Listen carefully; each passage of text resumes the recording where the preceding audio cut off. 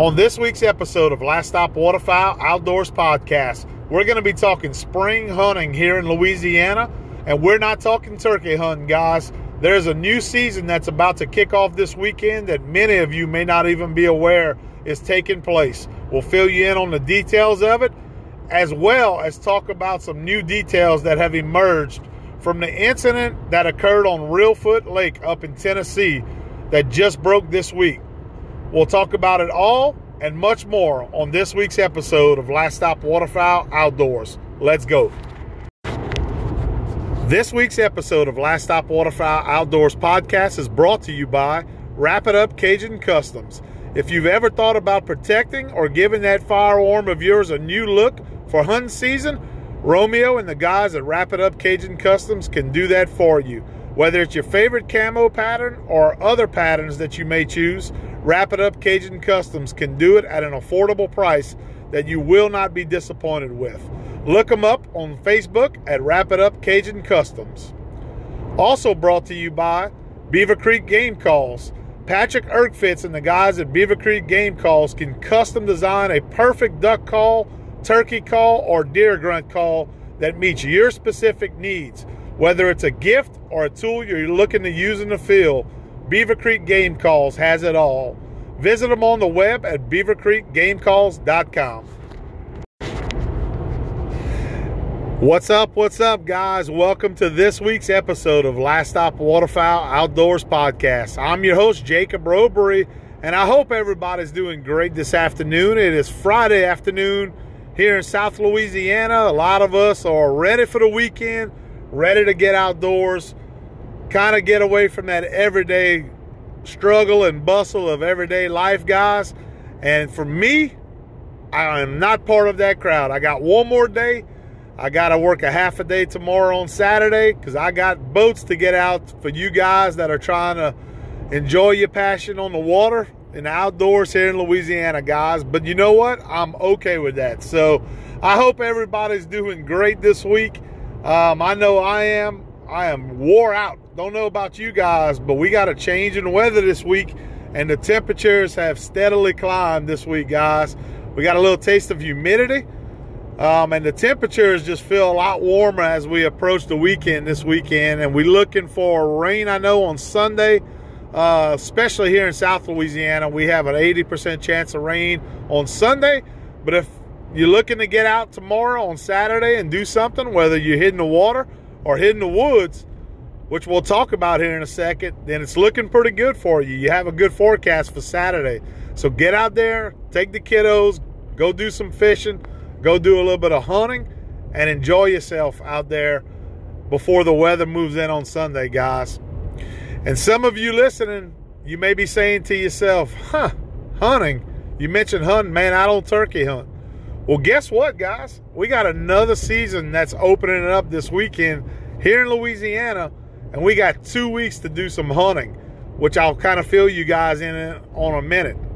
But I want to thank everybody for the comments that came in this week from last week's episode. We had several messages that Jackson and I received in regards to the show that we did last week with our special guest, Mr. Blake Benoit, over at Benoit Performance Baits. I know you guys enjoyed the show from the sound of it, and we really enjoyed doing that show with Blake. It's been a long time coming. Blake has become one of our good buddies. Just a great guy, like I mentioned on the show, with a great company. Those of you who enjoy fishing, you like fishing here in South Louisiana, whether it's bass fishing, purse jerking, sac-a-lait fishing, whatever it may be, Blake is a great guy for you guys to get to know. He has some awesome products that he offers, and a lot of you said that you had never been introduced to Benoit Performance Baits before until you heard it for the first time here on the show last week. So we're just glad we could do our part. And I know a lot of you said that you enjoyed the conversation and the stories that we talked about on the show. And honestly, guys, at the end of the day, that's what a podcast is all about. That's what got us into podcasting.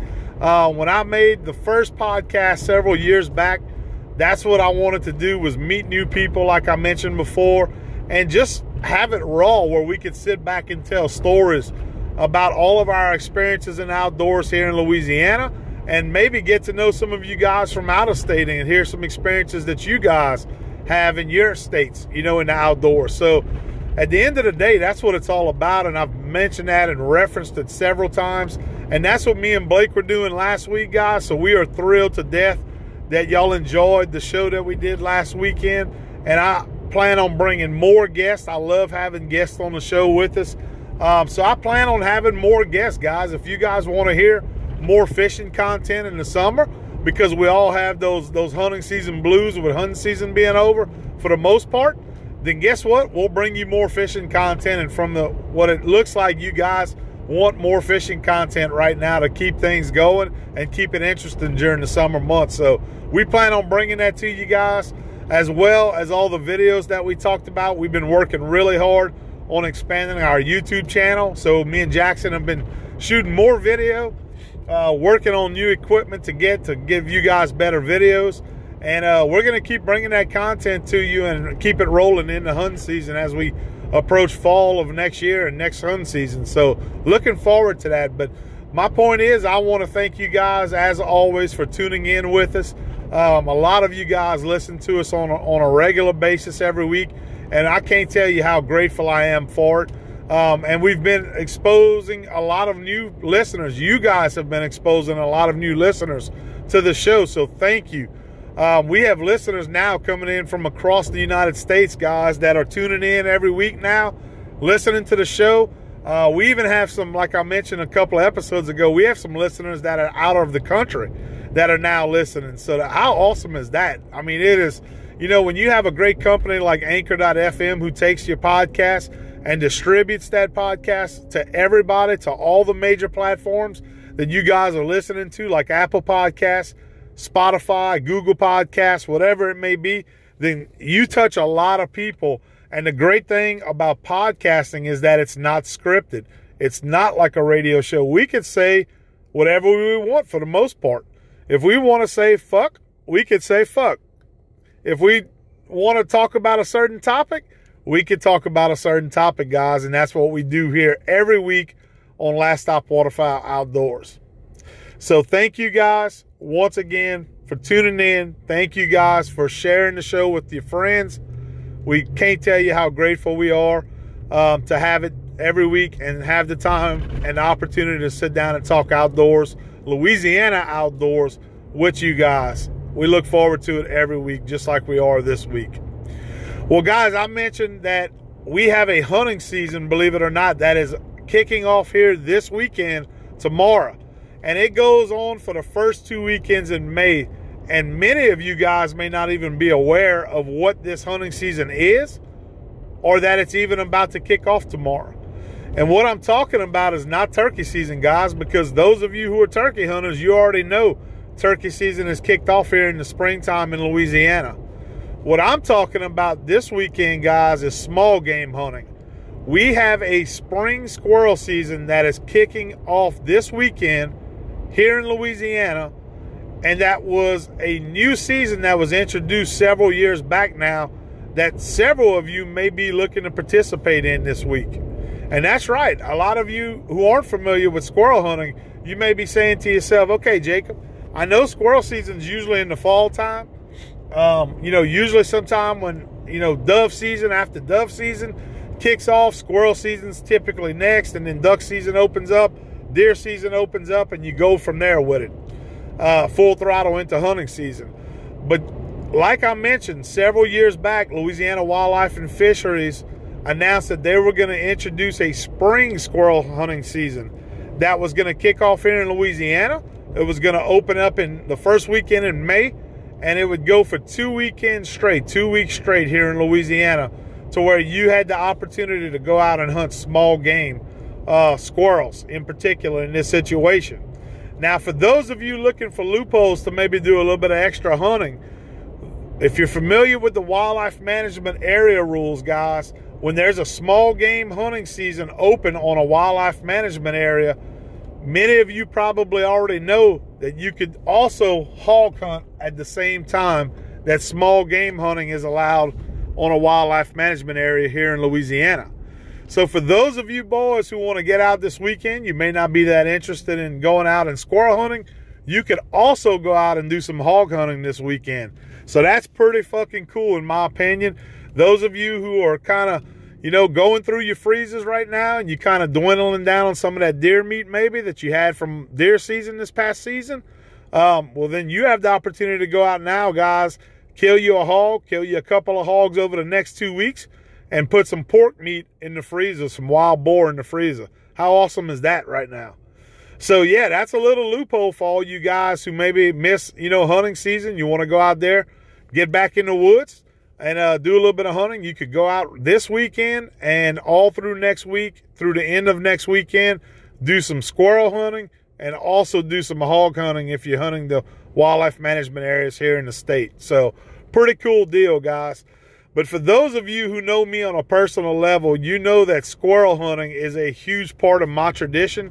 Growing up in Evangeline Parish in the town of Ville Platte, Louisiana, that's actually where our hunting roots started at as children with our dads, our grandfathers. That's where us as children cut our teeth, learning how to hunt for the majority of us growing up in Evangeline Parish. That part of the state, guys, it's really, really unique, squirrel hunting. And when we did our very first podcast episode of Last Stop Waterfowl Outdoors, that is how I kicked off the podcast when I started it several years back. It was talking about the traditions of growing up in Evangeline Parish in Ville Platte, Louisiana, and how I was introduced to hunting through squirrel hunting by my grandfather, by my dad, who to this day is probably the best squirrel hunter, small game hunter I've ever had the opportunity to personally hunt with. And that says a lot about my dad, because my best friend growing up, who many of you guys have heard on the show with us, Troy Fontenot, my best friend growing up, he is the probably second best squirrel hunter that I have ever had the opportunity to hunt with. And guys, when I tell you Troy is good, he is one of the best out there. I would put him up against anybody that I know nowadays that still hunts. I promise you, I would put him up and put my money on Troy, because he's one of the best small game hunters that I've ever had the, like I said, the experience to hunt with. But if there's anybody that I could say, back in his heyday was as good or maybe even slightly better, it would have to be my father that taught me how to hunt. And I never I never could hold a candle in the wind to being as good of a squirrel hunter as he was. So even though I learned from one of the best, it's one of those things, guys, you got to have that instinct and that gut, talent to be able to go out there and produce numbers like these guys do, and go out and kill limits. It's just like when we talk about limits and waterfowl hunting. There's guys that are going to go out there in the worst of the years and they're going to kill ducks. They're going to kill birds. Because they just next level is what it is. And you guys know what I'm talking about. There's some of us that think we're good, but we're not as good as the next guy or next group of guys that are going to go out there and produce limits just about every time they go out and hunt. They're going to find the birds. They're going to do what they have to do. They're going to go further in. They're going to walk further. They're going to put in more time scouting, and they're going to go out there and they're going to kill them, to where the majority of us are happy to maybe limit out, every couple of hunts.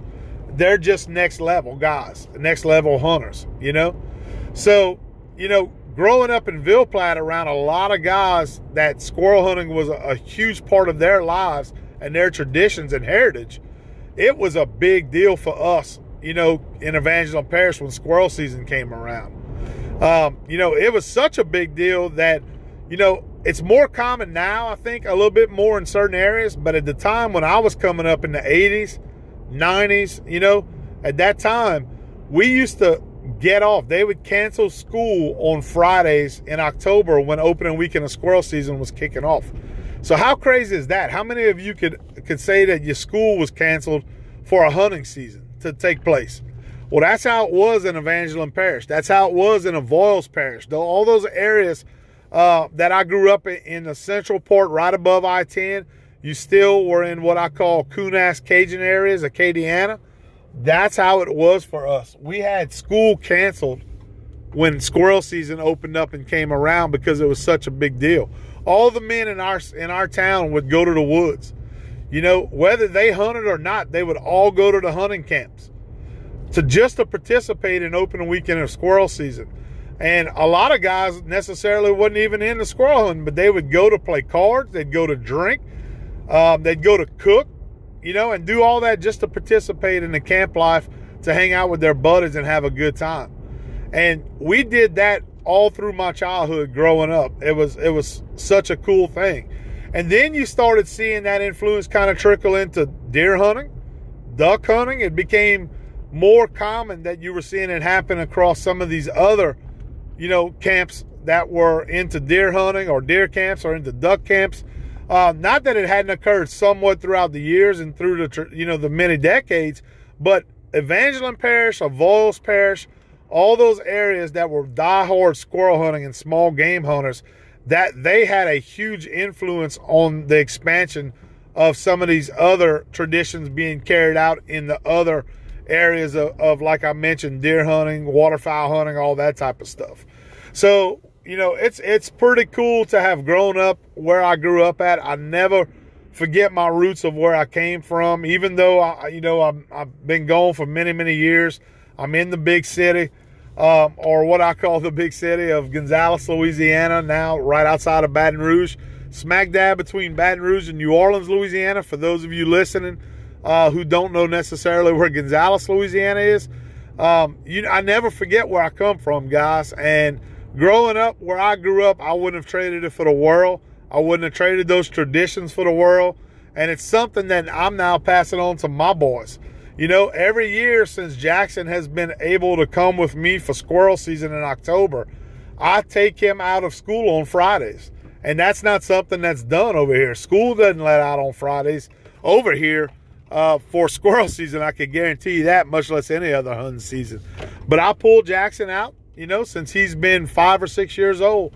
And I let him miss that Friday so he and I could experience that tradition that I got to experience with my dad for opening weekend of squirrel season.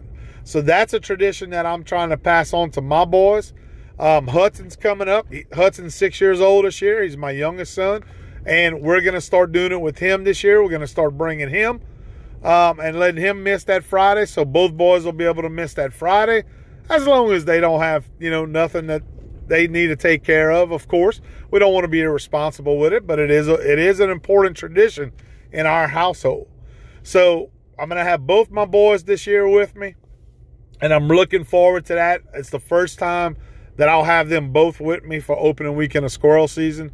But, you know, having a spring season is such an awesome thing, because even though I don't participate in the spring season, guys, because it's just not my cup of tea. I'd rather be on the water right now doing some fishing, especially with the temperatures warming up. You know, you got the time of year, you got the snakes to deal with, you got mosquitoes to deal with right now. I really don't want to break out my thermocell and just to go do some squirrel hunting. I'd rather be on the water right now. And my time is extremely precious, working 6 days a week right now. So I usually have a Sunday off where I have to, choose what I want to do, whether it's something with the family outdoors, or, maybe just me and a buddy possibly going and doing something in the outdoors, taking a fishing trip. And that's really what I want to focus my time on right now, because once hunting season comes around, guys, it is die-hard hunting through the rest of hunting season. So we kick it off. We usually go make a couple of dove hunts, opening weekend of squirrel season, like I mentioned, in October, and then we'll squirrel hunt for a month straight.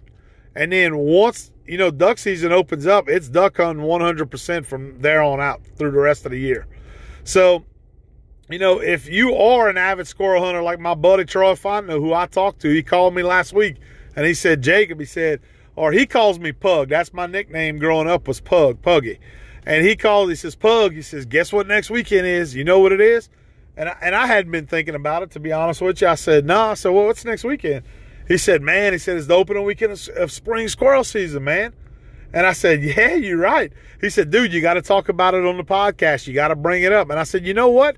That's actually a good idea, because I said, there's probably tons of fellow hunters that we know that are from here in Louisiana that aren't even aware that they have a spring squirrel season, But I guarantee you there's a large group of guys that probably are familiar and do know that there's a season that's opening up tomorrow. So if you have the opportunity to go out there tomorrow and you guys want to get out in the woods, like I said, hell, get out there, go enjoy this spring season that's available to us as outdoorsmen here in Louisiana, and have some fun. Take a kid out with you. Introduce them to the outdoors if they haven't been introduced to the outdoors. Hell, it's a good time right now with the fishing being good and springtime, being in the full mix of springtime. You can make a squirrel hunt in the morning, go back to the camp, take a nap, eat a little lunch, and maybe go do an afternoon fishing trip. So you could do a little bit of everything right now, which is awesome. And a lot of guys probably are going to take advantage of this spring squirrel season to do a little bit of hunting, and go out and do some spring squirrel hunting whenever they may not have done so much hunting and enjoy it, but they have focused most of their time, in the big hunting season to do some deer hunting or do some duck hunting. A lot of guys are like me. They enjoy small game hunting, but their passion for duck hunting or their passion for deer hunting is greater than their passion for small game hunting. So once those seasons open up, they don't necessarily, go and experience some of that small game hunting like they would right now in the springtime when they have 2 weeks to dedicate just to that. So that's one of the awesome things I think that Wildlife and Fisheries did here in Louisiana, was open up a spring season to coincide and go along with spring turkey hunting. Gives the hunters the opportunity to get back in the outdoors, make a couple of more trips to the camp if you not necessarily going to the camp during the summertime a whole lot, kind of get you back around the campfire, and it's usually not too hot of a time of year to where you can still enjoy it. So that's such an awesome thing. But guys, look, if you are going to participate, what do you need? Most of you are aware by now that if you hunt the WMAs, you have access to be able to check in and out of the WMAs from the app that's available on your smartphone, whether it's an Apple phone or an Android phone. Wildlife and Fisheries released a couple of years ago a digital app that you guys could check in and out from.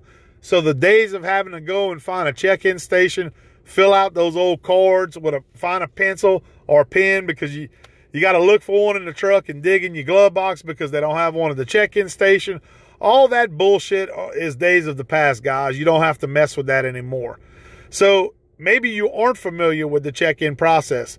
Just go on your app store on your phone, download Wildlife and Fisheries, Louisiana Wildlife Fisheries app, and you can do all of it from your phone, from the app. It's awesome. You can check in, check out, ask you a couple of questions, fill it out, and you move on and you down the road, guys. You don't have to worry about getting in line and check in and all that stuff. So it's much more convenient. That's one of the best things I think our taxpayer dollars ever went towards for those of us that are public hunters here in Louisiana. That was, a huge step in the right direction when Wildlife and Fisheries released that. And I use it religiously. I have to be honest with you. So that's a pretty cool deal. But besides that, besides having your permit to check in and out, guys, you have to have your basic small game license and you have to have your wildlife management permit. And that's a separate permit from the one that you use to check in. You have to have a wildlife management area permit that is purchased with your hunting license. I think the cost of it is $15. Make sure you have that purchased if you plan on hunting any management area here in Louisiana, or maybe the next 2 weeks for the spring squirrel season. So if you have that stuff with you guys, you can go out on the management areas, get your favorite lead shot, get your shotgun, get your .22 rifle, and go have a blast. Go kill you some tree rats, make you some squirrel jambalaya, smother it down in a black pot, make you a gravy, and cook some rice. Yeah, go have some fun killing some squirrels, or maybe go get you some fresh boar and some fresh pork meat that we talked about. Kill you a couple of hogs over the next 2 weeks. So I hope you guys enjoy it. Like I mentioned, I won't be partaking in this particular spring season because I'll probably be on the water on my days off. But for all you guys going out there, I hope you have fun. I hope you kill them. I'll try to get you guys a report from my buddy Troy. I know Troy's going. He's super excited to get out there and go kill him a limit of squirrels over the next week or two. He said he's going to make him a couple of hunts. So I'll get you guys a report on what the crop looks like for this coming season from Troy this week, and I'll share that with you on the next show, hopefully. But just be careful out there, guys. As always, just respect everybody. Pick up your trash behind you if you don't mind. That's a big part I see on our public lands that we could improve on, all of us as hunters. Keep it clean, as clean as what you had when you went in. And man, it's just going to make our facilities a lot nicer for all of us that participate, you know. So I hope you guys, this brought a little bit of maybe education to you as far as being aware that we have a new squirrel season that's about to kick off in the springtime here in Louisiana. Because like I said, I am surprised still when I run into guys and I mention that, and they're not even aware that we have a spring season. So pretty cool deal. And I hope you guys enjoy it if you plan on participating on it. So, well, guys, we're going to take a small break here. And when we come back, I want to get into some details that broke this week about the tragic incident that occurred on Reelfoot Lake up in Tennessee earlier this season. When duck season was in full swing, you guys heard the tragic story that came out of Reelfoot about the two gentlemen that were shot fatally by another hunter. And there was a third hunter that was with the two young gentlemen that was fatally shot and murdered. That was a survivor. And his details and his story emerged lately. And I want to talk about that with you guys on some of the information and his story that he put out there on the facts of what he, had from him remembering that occurred. Absolutely heartbreaking story, guys. The details and the way he tells it, if you look at the story that he told, it's just something that we could never fathom, as outdoorsmen, doing something that we love so much that we look forward to every year. To go through what this gentleman experienced and to hear the words and how it happened from his perspective is absolutely earth-shaking. So I want to talk about that with you guys when we get back from the break. We'll get to that and a lot more. You're listening to this week's episode of Last Stop Waterfowl Outdoors. Y'all stay tuned, guys.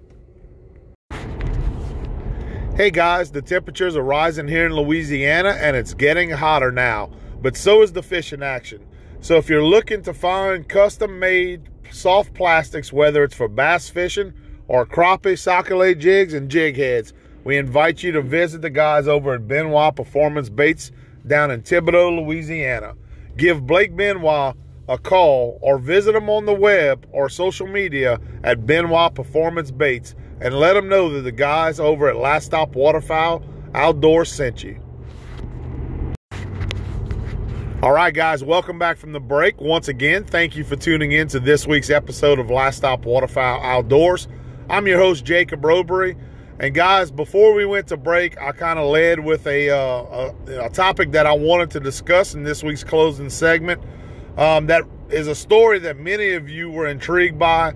As we were ending duck season, kind of heading into January, there was national news that had affected the hunting world, guys, with the story of two young men that tragically lost their lives up on a historic Reelfoot Lake in Tennessee. There was a lot of rumors that were swirling around that story. And if you're not familiar with it, it's a story that is something that hits home with a lot of us who public land hunt. I have to be honest with you. I know it did for me personally. And basically what it was there was supposedly a dispute between a hunting spot or over a hunting blind that had occurred on public land up in historic Reelfoot Lake, like I mentioned, in Tennessee. And Reelfoot Lake is historically, like I said, a well-known for waterfowl hunting, guys. I've heard of it. Heard that it has traditionally for many decades been very, very good hunting up there. But it's also a place that gets quite a bit of hunting pressure, like most public places, Now, the thing about Reelfoot that gets real tricky is that even though it's a lot of public area to hunt, there, from what I understand, is also some privately owned blinds that also mix in to the reserve. So I'm not exactly sure how that works in their area, but that's what I understand from what I've read. Like I mentioned, the story that broke was that two young men had fatally lost their lives. And by now, if you're familiar with the story, you probably, kind of have heard all the rumors that were out there about, there was a dispute. There was an argument that broke out over a hunting spot. It got heated, and then 2 men fatally lost their lives and tragically lost their lives. Well, since that story initially broke, there was a lot of speculation, like I mentioned. In this situation, there was a survivor that came out of this particular story up on Reelfoot. And up until now, there hasn't been a whole lot of information that has been released, other than just basic police information from what they had found. Excuse me, guys. From what, the evidence that they had found from the duck blind that was recovered at the time on the crime scene. But as far as information about details of what actually happened, there really hasn't been a whole lot of information, to kind of feed this story and explain why this tragic incident happened. Up until now. Well, this week, the survivor, and his last name is Mr. Crabtree, is the lone survivor from this particular story and event that happened. He broke his silence. A lot of the details that, people have been wanting to hear, in order to understand what may have occurred here in this particular situation. He has now released his side of the story and has been made public, for the public to listen to and for the public to read into. And guys, I have to admit, it is absolutely gut-wrenching when he tells this story about what happened on this particular day.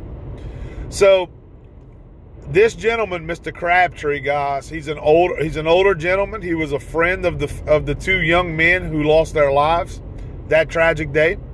And like most of us, they were looking to make a duck hunt during the middle of the week, to kind of avoid some of that hunting pressure. 2 of the young men were avid duck hunters. Mr. Crabtree himself, like I mentioned, was a friend of the young men. He knew their families pretty well, from what I understand. And they had invited him to come along and make a hunt, and he had accepted the invite to come along and make that hunt. From what I've read, it was on a Monday morning, like I mentioned. It was, during the week. And many of us who waterfowl hunt during duck season, we always trying to go out during the middle of the week. That way there's not nearly as much hunting pressure, to try to avoid some of those weekend crowds. So they were doing the same thing. And the way he tells the story, guys, is that, it was a dreary, rainy, just a cold day. They get a lot of cold temperatures up there, in the flyway. But this day was particularly just one of those rainy, nasty days. And this blind that they got to and that they set up in was a pretty large blind. So they got to this blind. They did their normal routine where they set up everything. They don't set up a lot of decoys. The way they hunt there is a lot of decoys tend to stay out year round. Got situated, got in the blind, normal day up until that point. Well, this gentleman goes on to say that they noticed that there was a blind not too far down from them, and they noticed that a boat was kind of idling slowly along the tree line, headed toward the other blind that they were hunting not too far down the waterway from them. So he said didn't pay very much attention to it. Figured the guy was going to a blind to go to hunt just like they were, but he was coming in a little bit later than what he thought was normal, but no big deal. So they going about their day. They kind of tucking down. The weather's getting bad. Lightning's popping. Trying to stay safe, protect themselves. And he says that they heard a noise, what seemed like a boat maybe coming towards them. They popped up their head, and they looked like there was a gentleman by himself that was kind of coming towards the blind, approaching the blind. And one of the young gentlemen in the blind, he went ahead and he proceeded to, approach the man over the edge of the blind and just kind of started talking to him. And then he turned around to his 2 buddies, which one of them was Mr. Crabtree.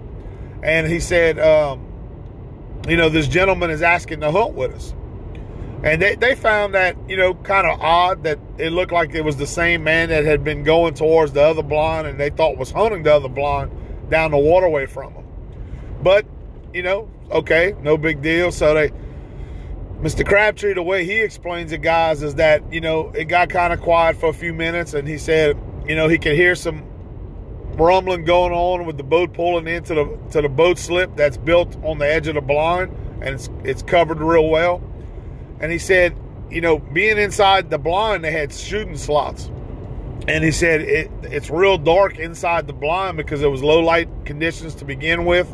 Not real easy to see in the blind itself because they have shooting ports, or it sounded like they had material in between the shooting ports to kind of keep it concealed as best as they could.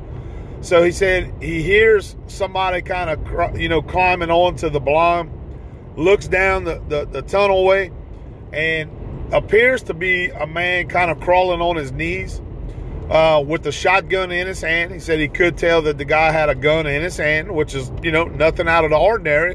If somebody's looking to hunt with them, he would, of course, have a shotgun with him. So he said one thing that did catch his attention that was a little different when the man was crawling into the blind is it seemed as though he may have made some noise as far as loading his shotgun. And Mr. Crabtree goes on to say that, of course, that's something that stuck out to him as being, not normal, because any guy who duck hunts knows that you don't climb into the blind and while you're loading your shotgun at the same time. It's just not good gun safety. And he said that's something that kind of caught his attention when he looked down and saw the man crawling on his knees with the firearm. But once again, couldn't see him real well, he said, because it was low light conditions, it was dark. And it's just something that he kind of thought to himself was a little abnormal. And he said he was going to tell the guy, hey, man, look, hopefully you're not loading the gun. You need to have that, done once you get up into your shooting port, just for safety reasons, But he wasn't sure how much experience the man had. So he really kind of was just paying attention to the man just to make sure that, he didn't have a gun pointed towards him or the other gentleman in the blind. Well, as the man made his way to his feet, he said he heard some talking and discussion going on between the first young man who was at the end of the blind where the boathouse was, and Mr. Crabtree himself was on the opposite end of the blind, all the way on the opposite end. So he heard some talking going on, but couldn't really understand what was, being discussed between the gentleman who had entered the blind, which later authorities would release was a man by the name of Mr. Vowell. So Mr. Vowell was having a conversation with one of the young men when he entered the blind. Couldn't really understand what they were saying. And the other young man who was hunting with him was in the middle between, Mr. Vowell, or I say not between Mr. Vowell, but on the opposite end of Mr. Vowell. He was on the end with Mr. Crabtree. So as the discussion was going on between Mr. Vowell and the first young man who was in the blind, he said all of a sudden they heard a shot go off. And when the shot went off, they heard somebody fall into the water, which would have been the first gentleman that he was having the conversation with, Mr. Vowell. So immediately, Mr. Crabtree the way he tells the story is that he thought, immediately that the gentleman had loaded his gun as he had suspected and accidentally discharged a shot and possibly shot his friend who was on the end of the blind, at the entrance of the blind. So, of course, Mr. Crabtree and the other young man who's hunting with him, his buddy, they immediately go to see their friend, to check their friend. And as he's going through the blind, Mr. Crabtree says he grabs the barrel of the gun and turns it away from him as they make their way to the entrance of the blind to check on their friend, and kind of knock Mr. Vowell to the ground. They get to the edge of the blind where the boathouse is, section of the blind is, and their buddy has been shot. They could see that he has been shot in the chest, somewhere around the chest area, and has fallen into the water at that point. So they immediately jump into the water. They're trying to get him out of the water into the boat, which Mr. Vowell's boat was parked underneath the duck blind cover. First instinct is to try to get him in the boat, to get him to the bank, to get him for, some kind of medical attention. So they're doing that, and Mr. Crabtree explains that his instinct is that, you know what, this man may have accidentally shot our friend, but he has to pay for this and be accountable for this. So he goes back into the blind, grabs Mr. Val by the head, the way he describes it, and the chest area, and he begins to take him towards the entrance of the blind to get him into the boat as well. Well, when he does that and he grabs him, Mr. Val drops his firearm once again on the ground in the blind. So the shotgun is dropped on the floor. And then he proceeds to get him out of the blind and into the boat with the gentleman and their buddy who was already shot, as well as the other buddy of theirs who's hunting with them as well. So he goes on to talk about how everybody's loaded up. It's been raining. They're trying to, get him to safety as quickly as possible to get him some medical attention.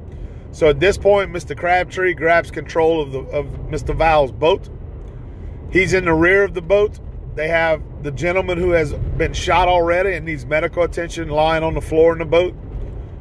Mr. Val himself is on his hands and knees in the middle of the boat, from the way the description was told. And then the other gentleman and friend of Mr. Crabtree's that's hunting with them is in the front of the boat. So as they're going down the river, or what I'm calling it a river, but as they're going down the channel to try to get back to the launch, they aren't able to get on plane real well because the boat was filled up with rainwater, guys. Once again, I mentioned earlier that he had said it was a bad weather day. Conditions were horrible, a lot of rainfall. And in this particular instance, the man may not have had a bilge pump in this particular boat. I'm not sure. But Mr. Crabtree says that the boat was not able to get up to full capacity on the speed and was having trouble getting up on plane. So they're going about 7 miles an hour, trying to make it back to get medical attention for their friend. Well, whenever he looks down into the boat, like I said, Mr. Val's on his hands and knees in the middle of the boat. He notices that there's a Remington 870 shotgun on the floor. So he immediately begins to holler and yell at his buddy up front, hey, we need to grab that shotgun off the floor, get it away from him, make sure it's not loaded, doesn't have any kind of shells in it that could possibly be used as a weapon. And the wind's blowing, the rain's falling, guys. It's very hard to hear. His buddy up in the front has, rain gear on, a hat that's maybe covering his ears. Not real easy for him to hear. They have their friend on the floor, who has been shot, and they're trying to get medical attention for. It's just absolutely chaos at this point, guys. You can imagine, So he's trying to get the attention of his buddy up in the front of the boat. He don't really hear him. He says he begins to kind of get a little bit louder, holler a little bit louder at him. And he said as he's doing that, he notices that Mr. Val kind of rises up in the boat, picks up the shotgun, points it towards the young man in the front, his other friend, Mr. Crabtree's other friend that's hunting with him. And he pulls the trigger and shoots the young man, dropping him in the boat. So guys, at this point, can you imagine when this is all going down, yourself in this situation? This must have been absolutely terrifying for this man.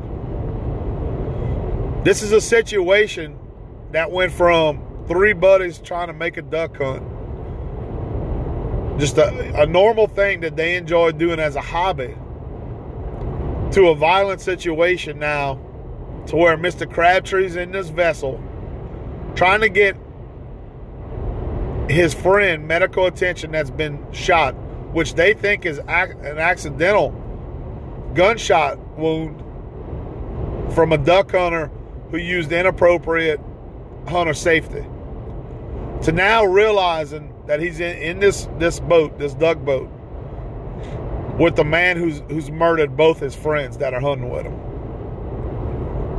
That has to be absolutely terrifying. You know? And the way he tells the story, guys, is much better than I'm telling it to you probably. But it's gut-wrenching. Because as I'm reading the story, I'm putting myself in this situation. How many of us have been in this situation so many times in the duck blind with our buddies, or in a duck boat traveling to our duck hunting hole, and we've had possible confrontations with other hunters over a hunting spot, possible confrontations, you know, over the most stupidest things, because, you know, we all fighting to get what we think is the best hunting spot we could get on public land. And it's just not worth it, guys. You know, it's just not worth it. Because situations like this, although they're very rare, it can escalate into something that these gentlemen experienced.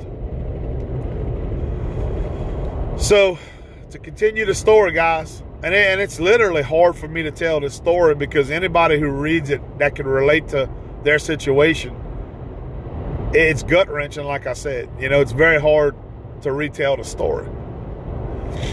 So, as the story continues, Mr. Crabtree says when he sees that Mr. Val pulls the trigger and shoots his friend that's on the front of the boat, he knows immediately, of course, that this man is a murderer at that point. It wasn't accidental. Neither of the gunshots were accidental. So he immediately, his instinct was to grab the gun from Mr. Val, because he says Mr. Val, once he shoots the friend in the front, he starts to swing towards the back in order to go towards him operating the boat. And his thought was that he was trying to turn the gun to shoot him, the firearm to shoot him. So as he swings the firearm around, he says he lets go of the motor, he grabs the gun barrel with both hands and rips it away from Mr. Val. And he said in the story that at this point it was self-defense. So he immediately grabs the firearm from Mr. Val, and he said his thought was to use the gun at that point as a weapon, and his goal was that he was going to strike Mr. Val over the head with the firearm to knock him out or possibly even kill him in self-defense. So that's what he did. He ripped the firearm away from him, the shotgun away from Mr. Val, and he swung it back at him and tried to hit him over the head, and he said he hit him over the crown of the head, therefore knocking him to the ground or the floor in the boat. And then he grabbed him and he threw him overboard into the water, the cold waters of Reelfoot Lake. So at that point, he goes on to say that he continues down the bayou or the river or the lake, whatever you want to call it, continues down. He ends up overshooting the launch where they were parked at. There wasn't a lot of people, like I mentioned. It was during the middle of the week. He was looking for somebody who was in another boat possibly as he's going down the waterway. Doesn't encounter anybody on the water, so he goes down till he sees a home that's off of the lake. He docks it. He says his buddy up in the front, that the second gentleman who had been shot, is on the floor screaming, asking for help. He immediately jumps out of the boat, runs into a yard, and proceeds to go to the front door of the house, knocking on the door frantically. And he said that a woman answered the door, and he asked her to please call 911 to get officials there as soon as possible, because his buddies had been shot, his two friends had been shot, and they needed medical attention. So within 10 to 15, 20 minutes, I think is what the story, the way he tells it, is that they had authorities that showed up at the launch, wildlife and fisheries agents, local sheriff's department, police department, had authorities, and within, an hour or so, they were scanning the lake for Mr. Val, to try to find Mr. Val. so that he can be held accountable for the actions and the crimes that he had committed. He said that he gave police statements, and then they asked, the Wildlife and Fisheries agents from Tennessee asked him to get in a boat with him and take him back to the crime scene where it had all occurred in the blind, and try to, provide some information if he could. But you can only imagine how rattled Mr. Crabtree was, guys. Can you just fathom what he went through for a second? It's insane what this man experienced. So, at that point, guys, the way the story goes is that Mr. Val, there was a warrant issued for Mr. Val's arrest. And over the next couple of days, they searched for him. Eventually, he was found by another hunter. When he was found, Mr. Val was dead on the scene when he was found.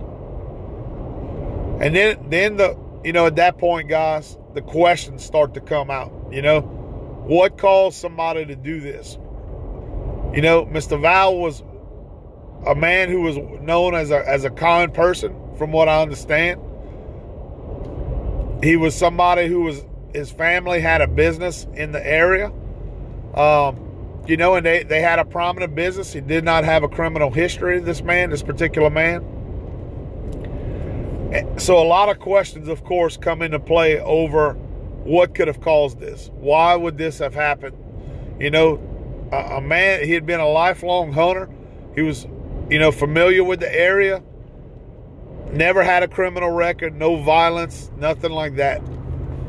So, as the particular story goes, is that, of course, questions come into play. Was it possible, dementia? Was it something that caused him to snap, to become violent in this particular situation? And from what the details are leading towards is that it could have been a case of possible dementia on the part of Mr. Val in his particular situation. He was an older gentleman, and reports are that, there had been some indications that he had himself had indicated he was having trouble with, memory loss and just stuff that wasn't quite normal, that he thought wasn't quite normal. It had been brought up to certain family members,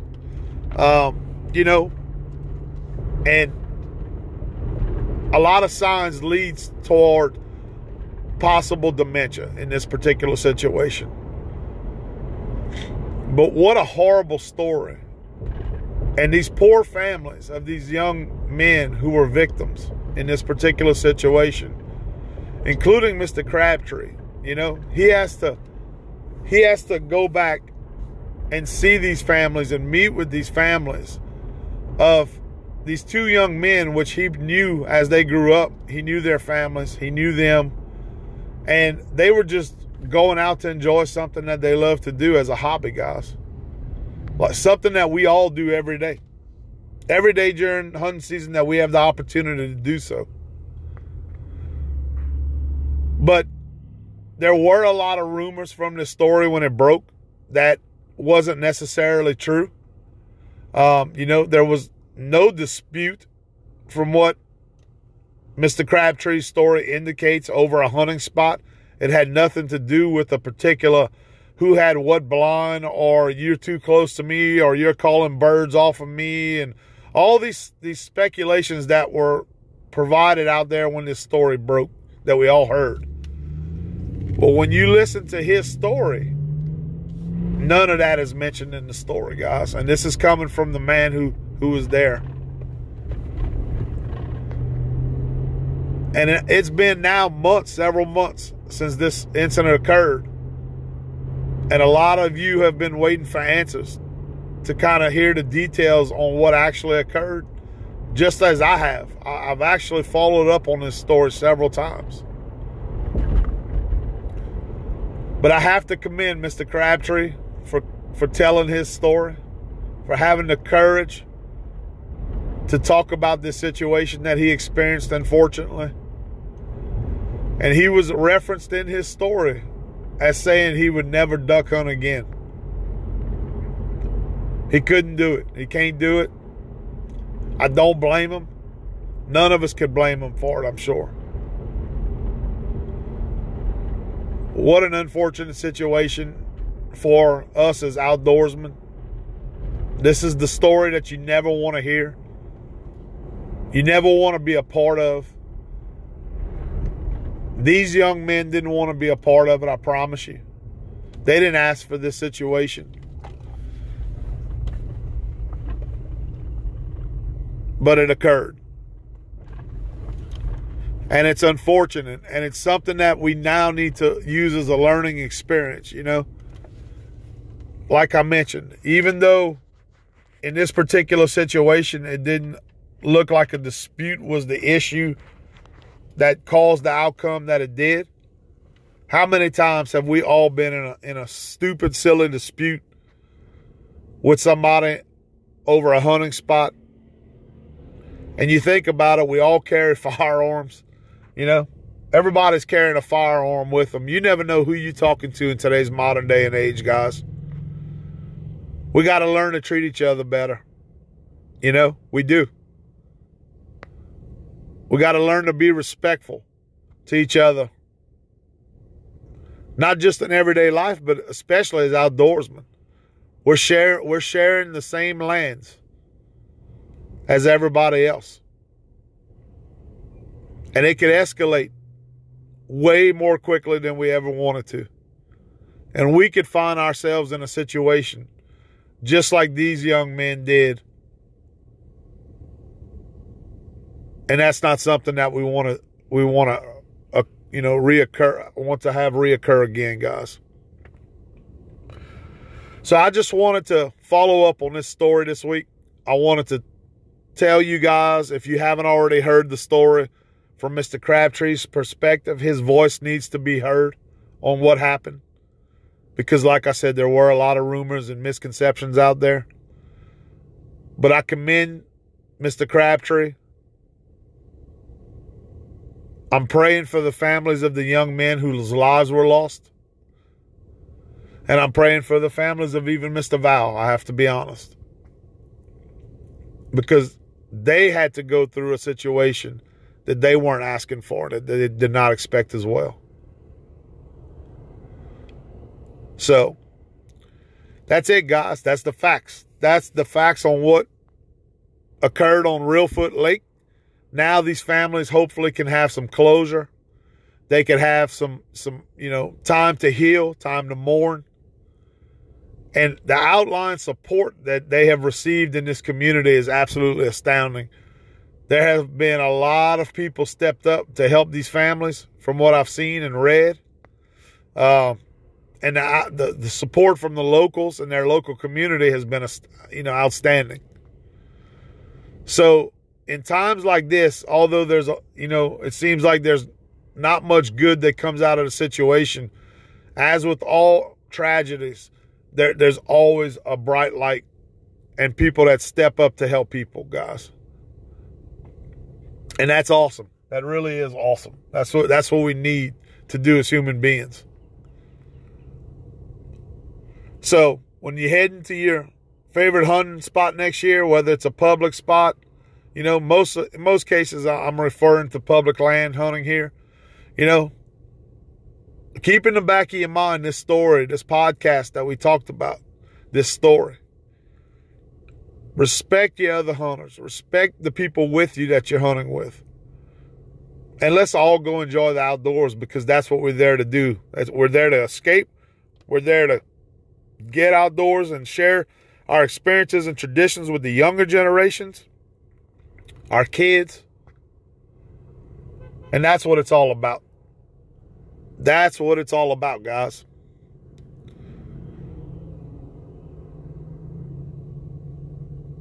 And I think if we continue to do that, we're going to continue to grow the sport in the right direction. And we'll learn from all these negative experiences that people have encountered before. So, anyway, guys, that's what we wanted to talk about. wanted to follow up with you on this situation, on this story, because it is very intriguing to a lot of you. So I hope you guys enjoyed this week's show. I know I enjoy, as always, having you guys on with us. We're going to do it again next week. But until next week, guys, this is Jacob with Last Stop Waterfowl Outdoors Podcast, signing off and wishing y'all the best in the outdoors. Let's go get outside this weekend, guys, and enjoy it. Y'all have a good weekend.